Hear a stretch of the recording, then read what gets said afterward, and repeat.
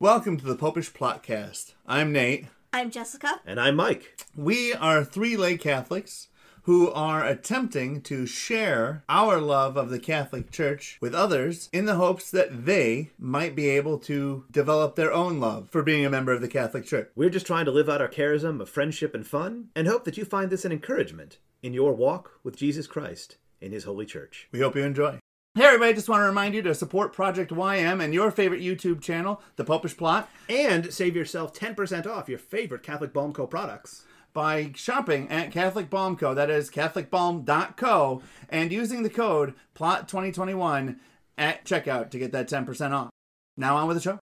Welcome to the Popish Plot. I'm Nate. I'm Jessica. And I'm Mike. And today we're here with another fantastic saint, and I believe this is the first one. Yes, this is the first one. We remembered that Hispanic Heritage Month starts in the middle of a month.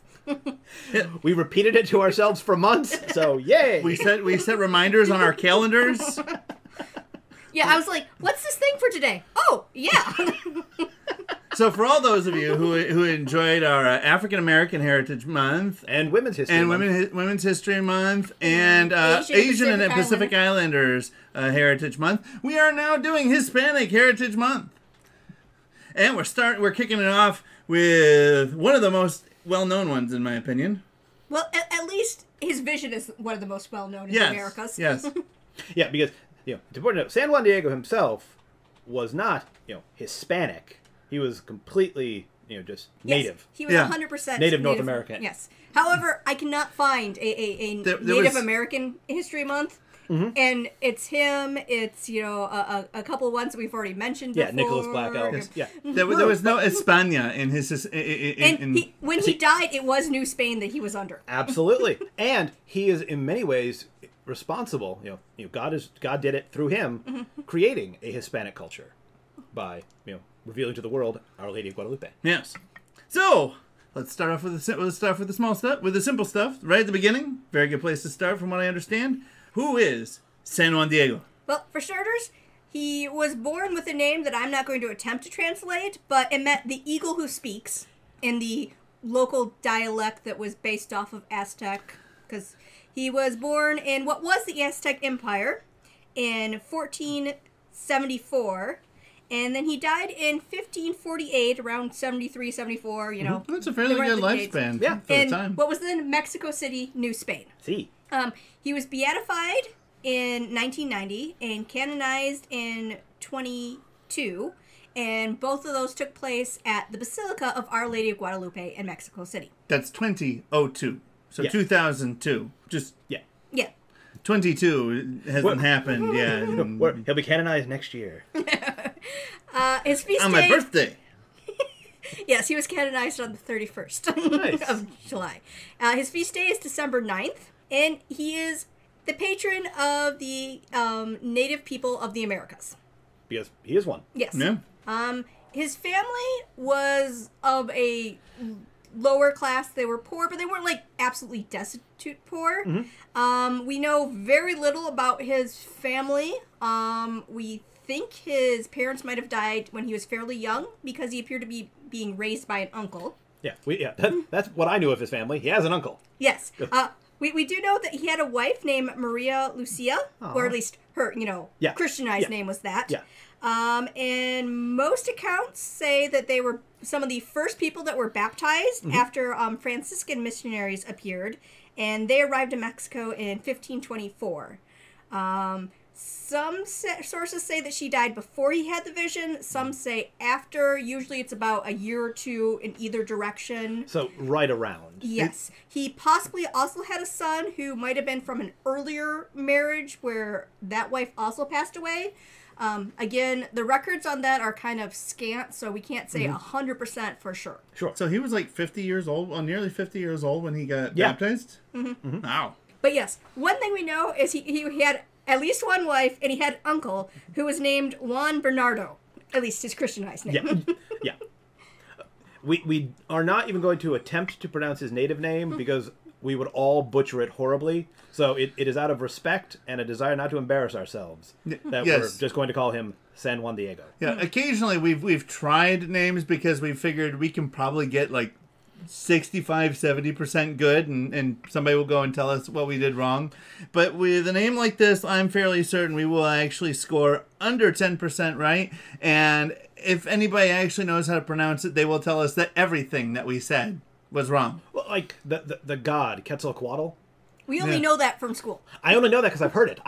Looking at the word, I have no idea how you get Quetzalcoatl out of that. Yeah. Yeah, it's not like it's from a language that we know the base, or even like when I think for Nicholas Black Elk, we did do some of his native things because it was tribes that some of them were near our area, so we've heard terms before and had a rough idea of how to, We yeah.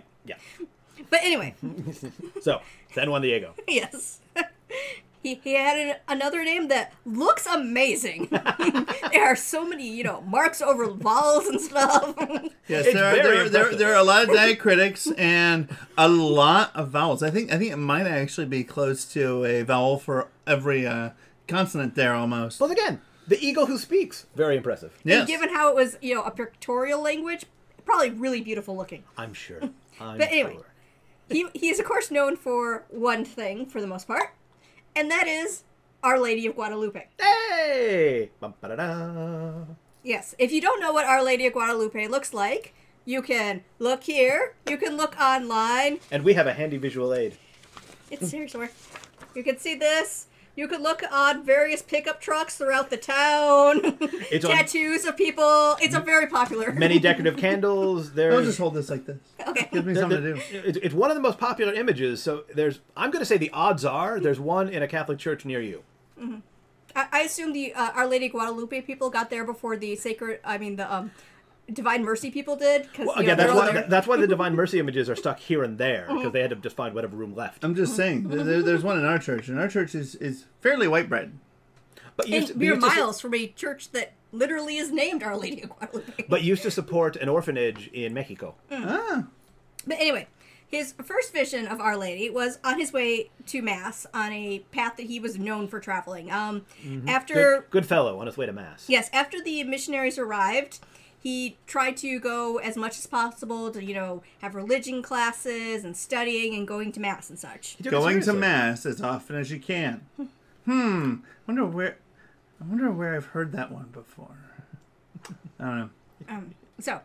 So she appeared on a hill that had significance for people that were native of the area, wearing clothes that are also significant, that sometime during this month, I feel we're going to do an episode where we just explain the significance of it. Sounds right. Because Sounds good. About 4 years ago, Mike did one where he went through the story of Our Lady of Guadalupe, so we'll, ding it up here. Or, you could be like pretty much all other older millennials and just watch a dog in a costume to explain the story, because that's how I learned about Our Lady of Guadalupe. Whatever teaches you. Wishbone.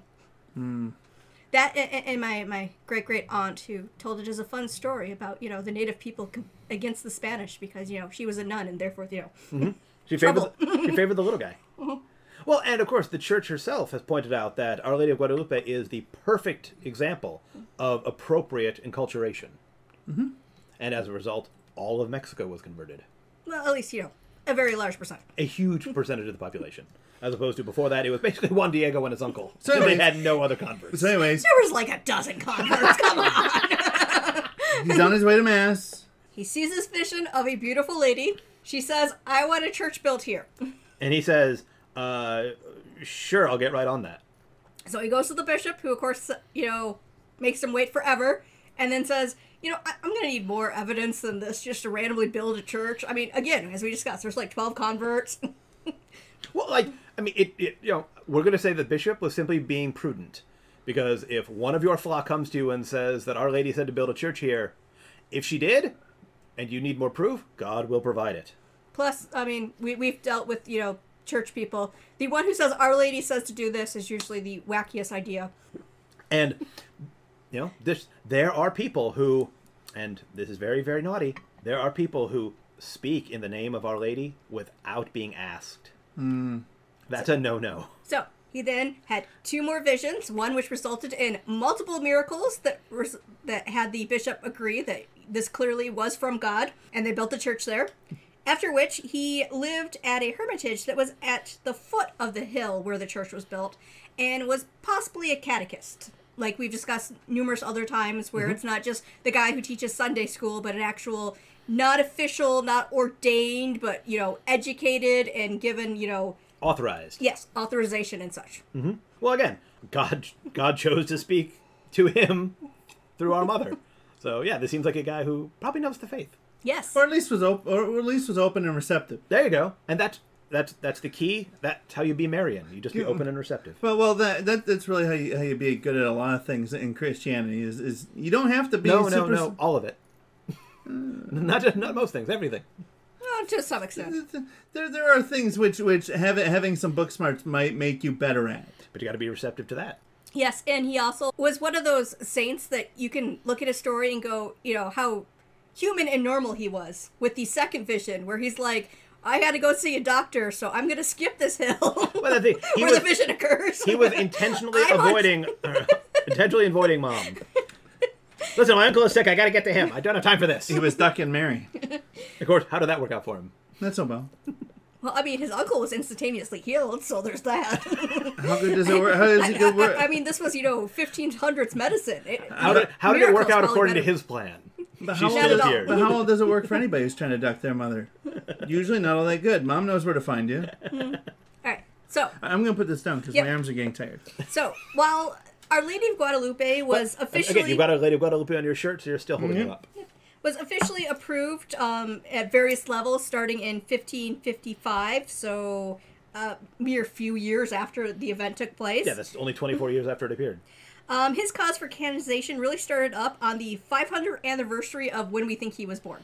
Mm-hmm. He was declared venerable in 1987, and afterwards every single bishop in Mexico petitioned for his cause. So he was beatified without a miracle because there is a way that essentially people have been believing that he's a saint for 500 years, and we've got no sign from heaven saying, no, that's not true. So you can get a beatification without a miracle. But the miracle for sainthood, it is another one of those ones. Sometimes it's just, you look it up and it's like someone was healed because they prayed for this person's intercession. But no, this is one of those crazy ones where it's like you could get someone who doesn't believe and be like, that is highly improbable to happen.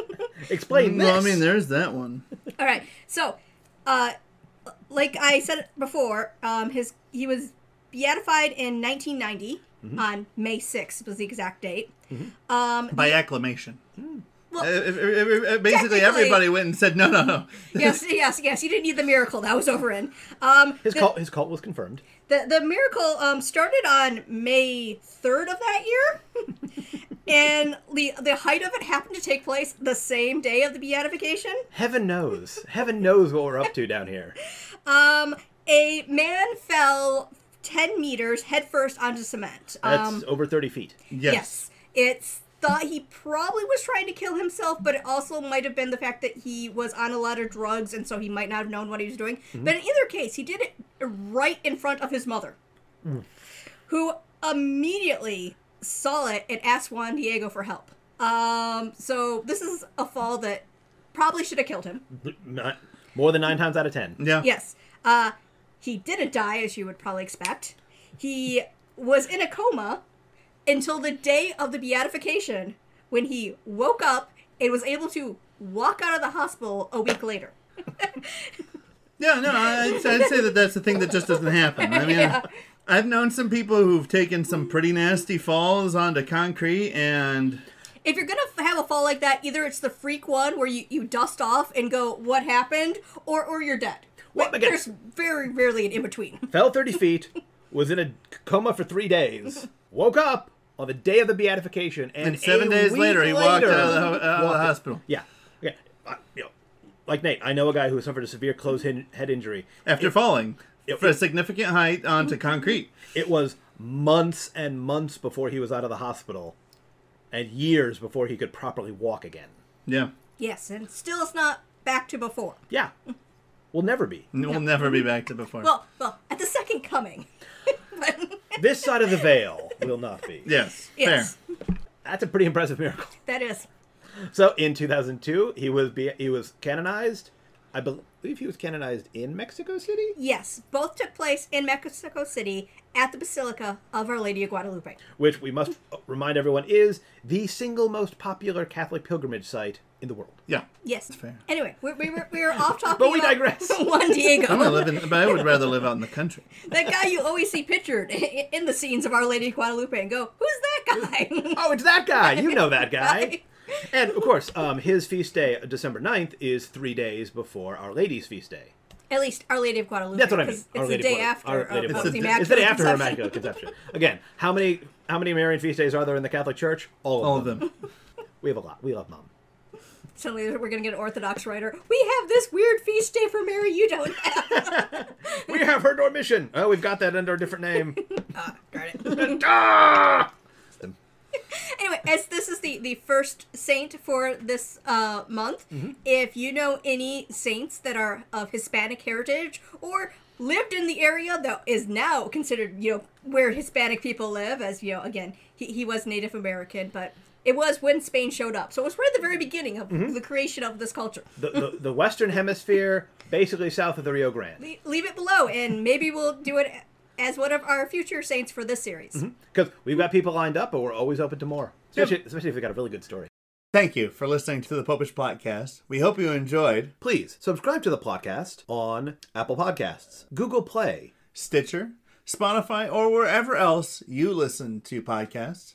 Please rate and review us, as that will help more people to find the podcast and to join in on the fun. You can contact us at thepopishplot@gmail.com. Find us on the Twitters at thepopishplot. Or you can search for Popish Plot on Facebook. Please rate, review, and we really do enjoy hearing from you. So get in touch. And until next time, as always, remember to live your faith. Love your faith. And share that love.